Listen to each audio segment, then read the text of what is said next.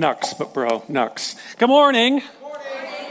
Thank you for correcting us on our announcements. That was a test to see how awake you are, and you passed. Man, it's good to be with you guys this morning. Thanks for coming in on a summer day. We are super excited. As JR mentioned during communion, we are going through the book of Acts. And it's the first time that we've done a big book like this, chapter by chapter, in a while, so we're excited. But if you haven't been following along with us, no judgies here, okay? If you haven't been following along with us, there's still time, because we are just a third of the way through Acts today. So there are these yellow reading plans out in the lobby and on our website. So if you want to join us.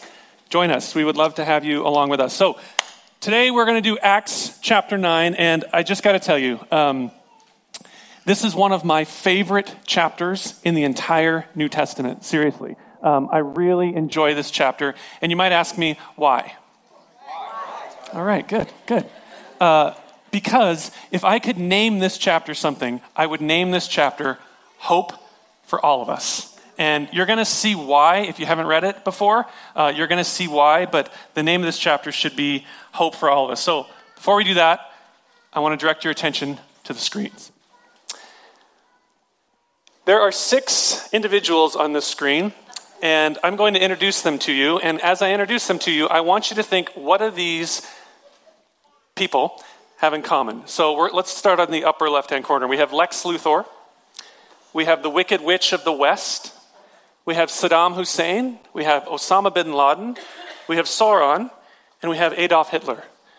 What do these people have in common?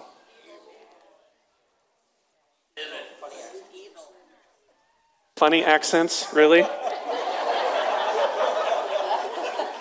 I mean, you're not wrong. But yes, this side of the room had it correct. Evil, villains, bad people.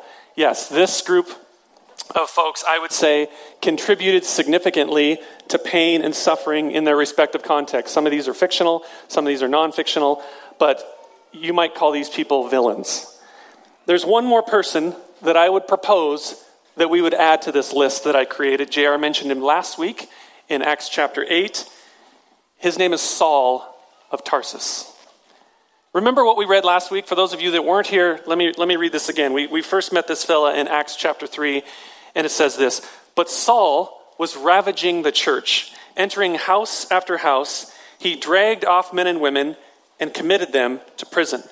Now, remember what we read in chapter 7 and chapter 8. This is the same guy who stood right there and approved the stoning, rocks being thrown, of Stephen. Stephen was the first martyr for his faith that we see in the New Testament. And Saul was the guy that stood there and said, yes, do it. He was the first one that did that. And so Acts chapter 8, verse 3, we saw it last week. We get this little picture of Saul, and then we move on until today. Let's pick it up and see what our boy Saul's been up to. Acts 9, verse 1.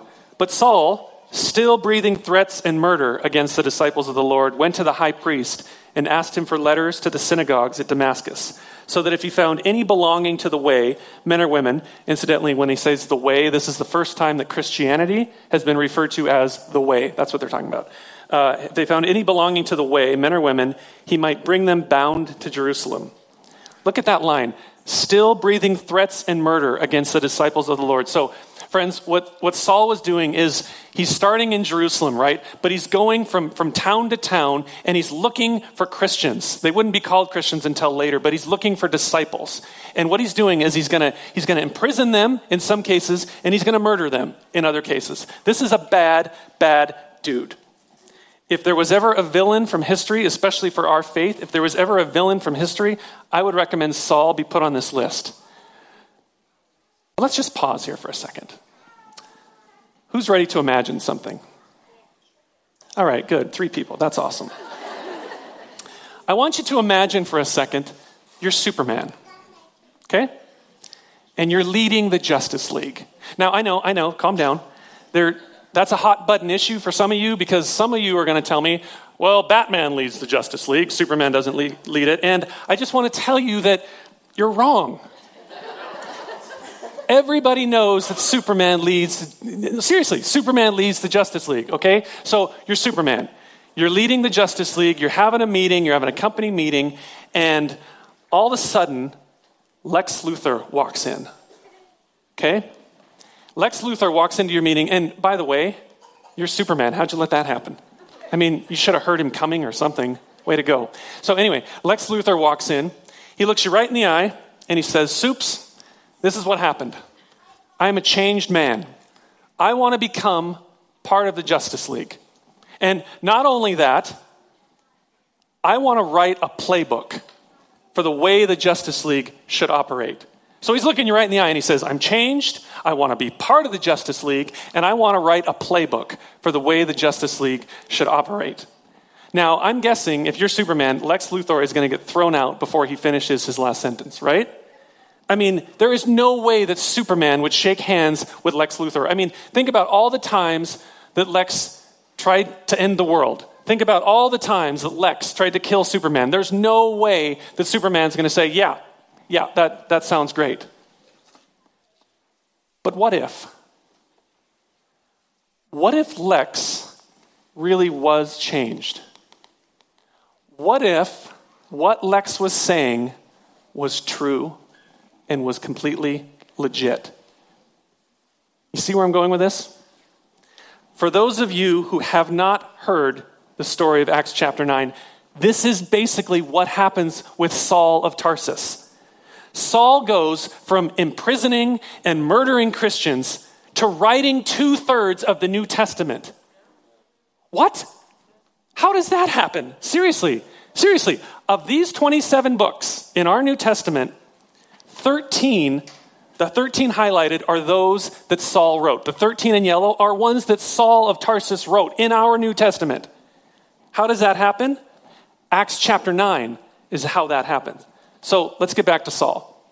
So Saul's been persecuting, murdering Christians in Jerusalem. And at this point in our history, scholars believe that the disciples were scattering because Stephen has just been murdered in cold blood, and they're scattering. They're afraid for their life, and some of them went to Damascus. And somehow, it's unclear, but somehow Saul gets wind of this. And it's as if to say, I'm not going to let that happen. So Damascus is about 135 miles to Jerusalem. And Saul knows that he doesn't have the authority to go there. So this is what he does.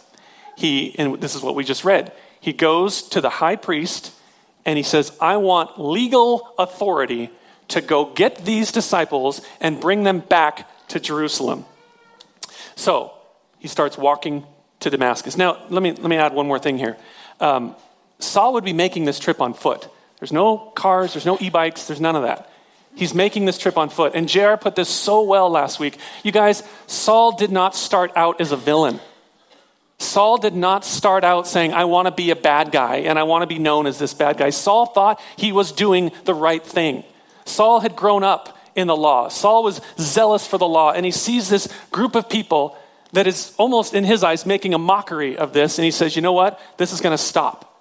This is going to stop, and I'm going to end this. So he thought he was doing the right thing. You know what Saul was? Saul was a leader with a blind spot. That's what he was. He didn't set out to be a villain, but here we are. So Acts chapter 9, verse 3. Now, as he went on his way, he approached Damascus, and suddenly a light from heaven shone around him. Saul mentions later in chapter 22, this light was brighter than the midday sun. That's how bright this light was. Falling to the ground, Saul heard a voice saying to him, Saul, Saul, why are you persecuting me? And he said, who are you, Lord? And he said, I am Jesus whom you're persecuting. Now, another interesting tidbit, though Saul was ultimately blinded by this light, later on in verse 27, he actually says that he saw the risen Christ in this moment. So verse 6, but rise and enter the city, and you will be told what you are to do. The men who were traveling with him stood speechless, hearing the voice, but seeing no one. So Saul's companions, they heard the voice, but they didn't see anybody. I want to show you this in Acts 22. We're going to skip ahead a little bit. Saul spoke of them seeing the light, but they didn't understand the voice. So in Acts 22, it says, now those who were with me saw the light, but they didn't understand the voice of the one who was speaking to me. This is important because what they've just done is they've confirmed this story happened. This wasn't in Saul's imagination. This has been confirmed now by another witness. This was now an objective event. So verse 8, Saul rose from the ground, and although his eyes were opened, he saw nothing. So they led him by the hand and brought him into Damascus. And for 3 days he was without sight and neither ate nor drank. Think about this for a second.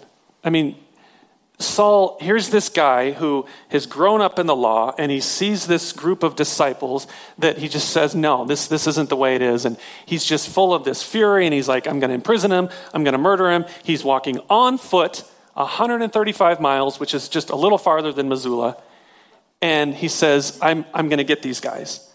And now, in a moment, he goes from that posture to being led by the hand, blind and helpless, and being told what to do. I feel like in this story there should be like this subtext in the Bible saying, like, meanwhile, back at the ranch. Because, like, Saul, he's in the process of being changed, right? Like, a lot of us know this story. He's in the process of being changed. But here's the thing. Nobody knew he's in the process of being changed back then. At that exact moment, nobody knew that. Saul of Tarsus knew that. His companions, however many there were, knew that. Nobody else knows that. So, meanwhile, back at the ranch, we're introduced to this little character in the New Testament, and his name is Ananias. This is not the same Ananias from chapter 5, different guy. Now, we don't know much about him, but you guys, we're about to see courage on display. I want you to see this. Verse 10. Now there was a disciple at Damascus named Ananias. The Lord said to him in a vision, Ananias, and he said, Here I am, Lord. And the Lord said to him, Rise and go to the street called Straight, and at the house of Judas look for a man of Tarsus named Saul, for behold, he is praying. This is like one of the funniest verses in the whole New Testament, because we're going to see here in a second, Ananias knows well and good who Saul of Tarsus is. I mean, a lot of people know who this guy is. He just killed Stephen. Everybody knows who he is. And so the Lord said to him, okay, hey, Ananias, I want you to go and meet this guy named Saul of Tarsus. And behold, he is praying. I mean, can you imagine Ananias be like, no, I understand who Saul is. He's doing what? Saul of Tarsus is doing what? He's praying? Verse 12. It's not only that. Verse 12. He has seen in a vision a man named Ananias, you, come in and lay his hands on him so that he might regain his sight. But Ananias answered, here we are. Lord, I have heard from many about this man, how much evil he has done to your saints at Jerusalem, and very perceptive Ananias. And here he has authority from the chief priests to bind all who call on your name. This is interesting. We don't know how Ananias knew that. Because Saul got the authority from the legal authority, we don't know how Ananias knew that. But the Lord said to him, Go, for he is a chosen instrument of mine to carry my name before the Gentiles and kings and the children of Israel. For I will show him how much he must suffer for the sake of my name. I just feel like every time I read this story, I want to read in between the text. Because you guys just think about this for a second. Everything that's happening between verse 16 and 17, there has to be so much going on in the mind of Ananias. I mean, he knows who Saul of Tarsus is. Everybody knows who this guy is. And now, in this vision, Ananias hears that he has to go, number one, see him in person. That's a big deal. But number two, he has to lay hands on him. I mean, if I'm Ananias in that moment, I know that this could likely be the last thing that I do on planet Earth. Because Ananias doesn't know that Saul is being changed. Nobody knows that yet. All Ananias knows is Saul of Tarsus is a bad dude, just killed his friend Stephen, and now I'm supposed to go lay hands on him.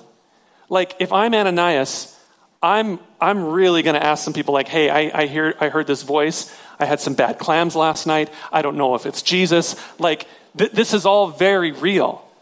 But the text doesn't say any of that.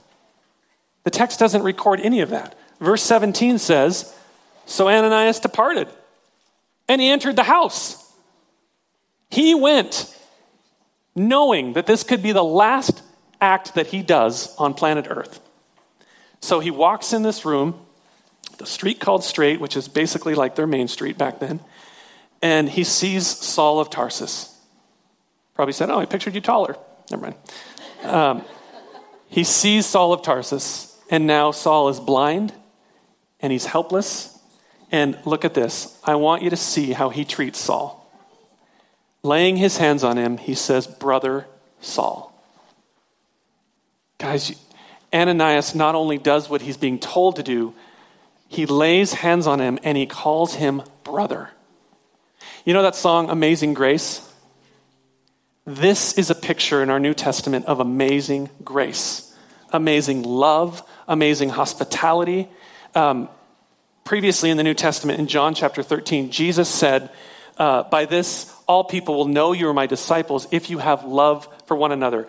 Ananias is always who I think of when I hear that verse. Because how many know it's so easy to show love to those you agree with? It's really hard to show the love to those you don't. And it reminds me of a story that I heard. There's this guy named Brian Greene. Anybody know who Brian Greene is? Anybody heard that name? Okay, I didn't either. He was a British evangelist. He was like a peer of Billy Graham. And he tells this story that after a service he had in the 1960s, he had this great service, and he asked for people to stand up and say, what has this service meant to you? This little girl stands up. He says that she was probably 8 or 9 years old. And she says this, through this service, I have found Christ, and he made me able to forgive the man who murdered my father. And Ananias calls Saul brother. This is an amazing way. Think about this. Saul of Tarsus, this was his first introduction to Christianity on the earth. That was his first introduction, by somebody laying hands on him and not saying, well, Jesus told me to do this. I got to lay hands on you. This is stupid. No. Lays hands on him, and I always picture like right there on the shoulder. And he says, brother Saul. An amazing way to greet somebody that you don't agree with. Laying his hands on him, he says, Brother Saul, the Lord Jesus, who appeared to you on the road by which you came, has sent me so that you may regain your sight and be filled with the Holy Spirit. And immediately, something like scales fell from his eyes, and he regained his sight.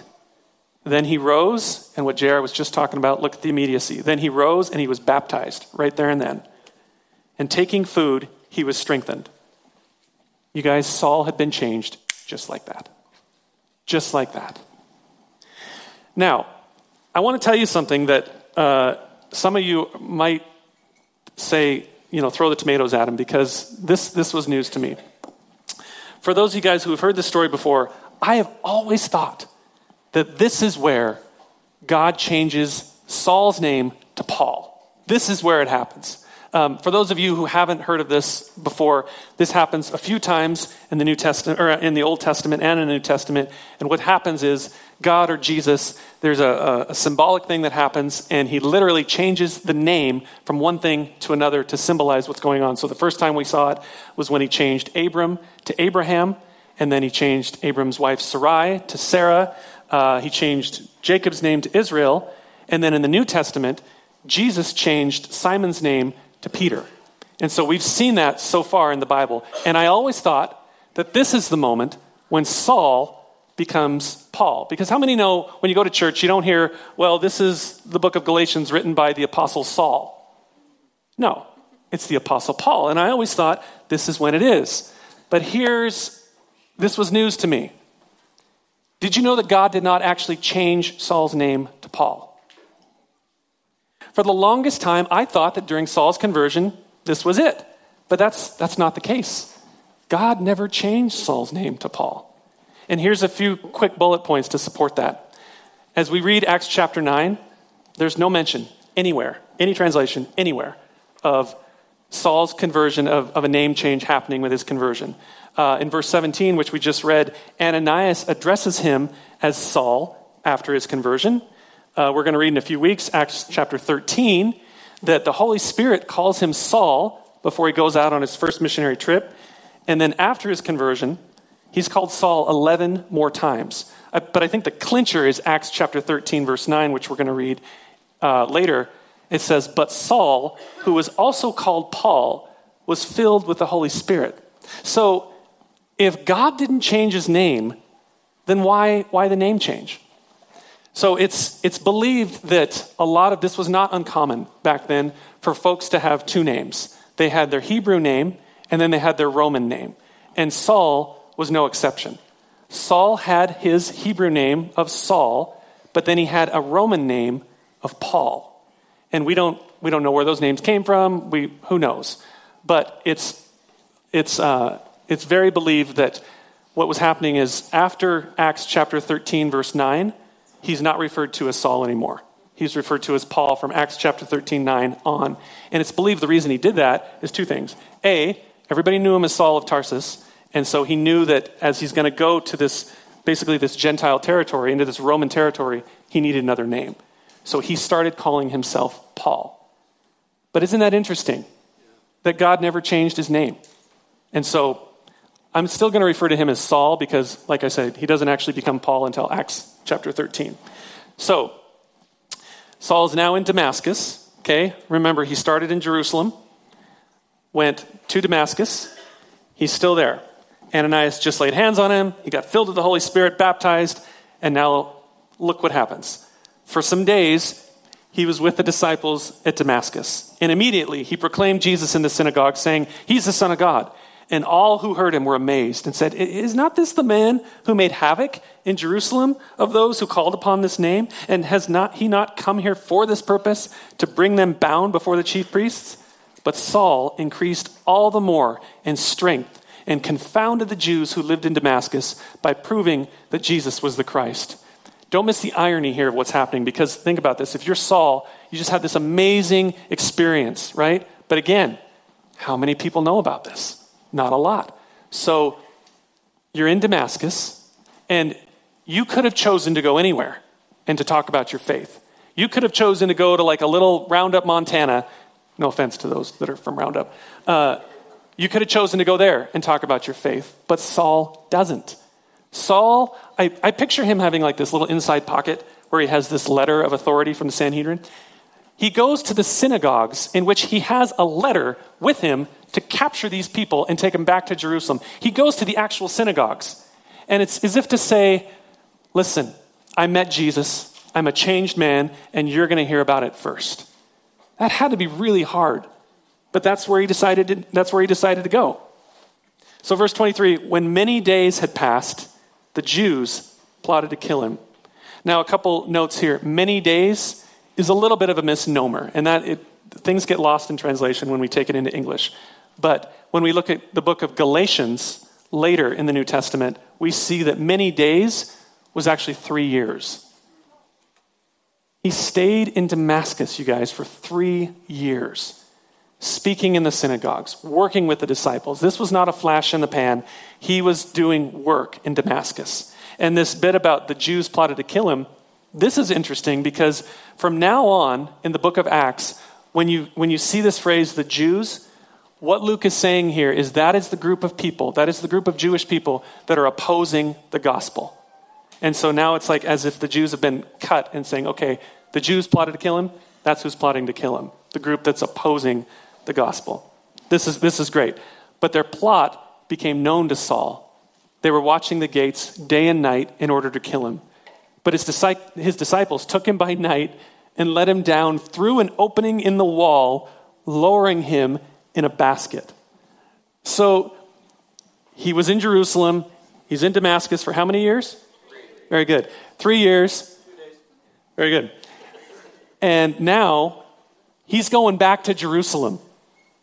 This is Saul of Tarsus going back to Jerusalem. People know him there.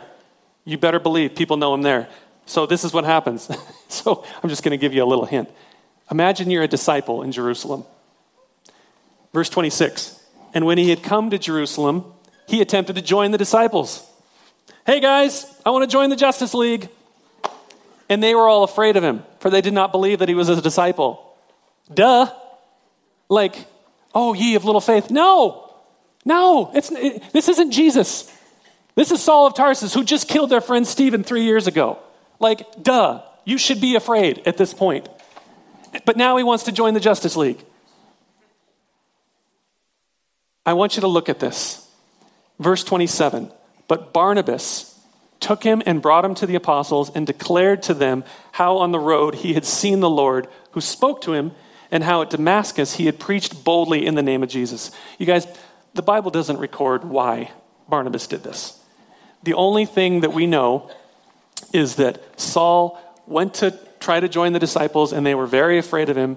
And Barnabas, which means encourager, right, comes and says, no, I believe what Saul is saying, and I'm going to vouch for him. That's amazing to me. Verse 28, so what happened? So he went in and out among them at Jerusalem, preaching boldly in the name of the Lord. And he spoke and disputed against the Hellenists, but they were seeking to kill him. And when the brothers, the disciples, learned this, they brought him down to Caesarea and sent him off to Tarsus. Now, if anybody's keeping track of his journey, he started in Jerusalem, went to Damascus for 3 years, came back to Jerusalem, which you got to know was hard because people know him. Now where's he going? He's going to Tarsus. Remember what his last name is? Saul of Tarsus. Oh my goodness, you guys. If he thought that Damascus and Jerusalem was hard, his name is literally where he's going. People have got to know him the best in Tarsus. He's got hard work ahead of him, but that's where he's being smuggled to, was Tarsus. Verse 31. So the church throughout all Judea and Galilee and Samaria had peace and was being built up. And walking in the fear of the Lord and in the comfort of the Holy Spirit, it multiplied. The church multiplied, largely due to the courage of Ananias, who said yes to showing grace and love and hospitality to the man who could really have him killed. This is why I name this chapter Hope for Us All. Because when I read the New Testament and I go through the Gospels and I see the amazing things Jesus did while he was on the earth and his amazing sacrifice, we sang about it this morning. I mean, that's all amazing, right? I mean, it is. But I mean, I don't want to say this too irreverently, but at the end of the day, he's Jesus. He's the Son of God. I mean, it's great, but he's still Jesus. And then I read the book of Acts, and I read about this guy who was throwing Christians in jail and was murdering them. You guys, God could have chosen to end Saul's life like that. We've seen it before in the Old Testament and in the New Testament. He could have opened up ground again, swallowed him whole, done. Saul is done. He could have chosen to do that, but he didn't. He didn't do that. For whatever reason, he looked at Saul, he met him on the road to Damascus, and in a second, he radically changed his life. And because of that moment, Saul became Paul and did so much of the work of our early church. And that gives me incredible hope. So, what do you do with this story? I mean, honestly, there's so many application points, but I think the biggest one for me today is the ability for God to use anyone, regardless of their past. Well, really, regardless of their present. Because I think sometimes that we forget that, honestly. I think sometimes we take that for granted. But as we think about ourselves, we know what's in our past. And I mean, honestly, we know what's in our present. We know what maybe we thought about or said or did this morning. We know it all, right? And we think, well, there's no way that I could have a relationship with Jesus because of X, because of what I've done, or because of what I'm doing. There's no way. And if I could offer you guys any encouragement today, as you look in the mirror and as you have those thoughts, I want you to remember Saul's story. And I have some really good news for you. The Bible is full of stories like that. The Bible is full of stories like that. You want some even better news? This room is full of stories like that. This room has stories that I know of people, with myself included, with some checkered pasts and God doing some pretty great things in their life to make this world a better place. As cheesy as this sounds, I want to tell you this today. No matter what your past or your present is, it does not disqualify you from a future with Jesus. And one more thing. This is a little harder. In addition to yourself, when you look at others, and there are those others that don't talk like you, or don't look like you, or don't behave like you, it's easy for the little judgies to come in, and it's easy for the assumptions to come in. But I want you to remember the story of Ananias in Acts. Because honestly, if it wasn't for Ananias, who knows what would happen to Saul? But Ananias was obedient to God, right? He showed grace. He showed love. He showed hospitality to somebody that wasn't like him. Ananias was afraid of Saul, as he should have been. But he still went. He still called him brother. And that act was a catalyst for Saul doing so much of the work in the early church. You know, I'm reminded this week that it's called the comfort zone for a reason. It's where we are comfortable. But as I thought about all the stories that I know of our faith and all the stories that I know of people in our faith, I can't think of any story that happened while you're in the comfort zone. Ananias extended love, extended compassion, expanded grace to him, and that one decision literally changed the world. And so as you look on people that you might be afraid of or that you don't know their whole story, let's change the bracelet. What would Ananias do?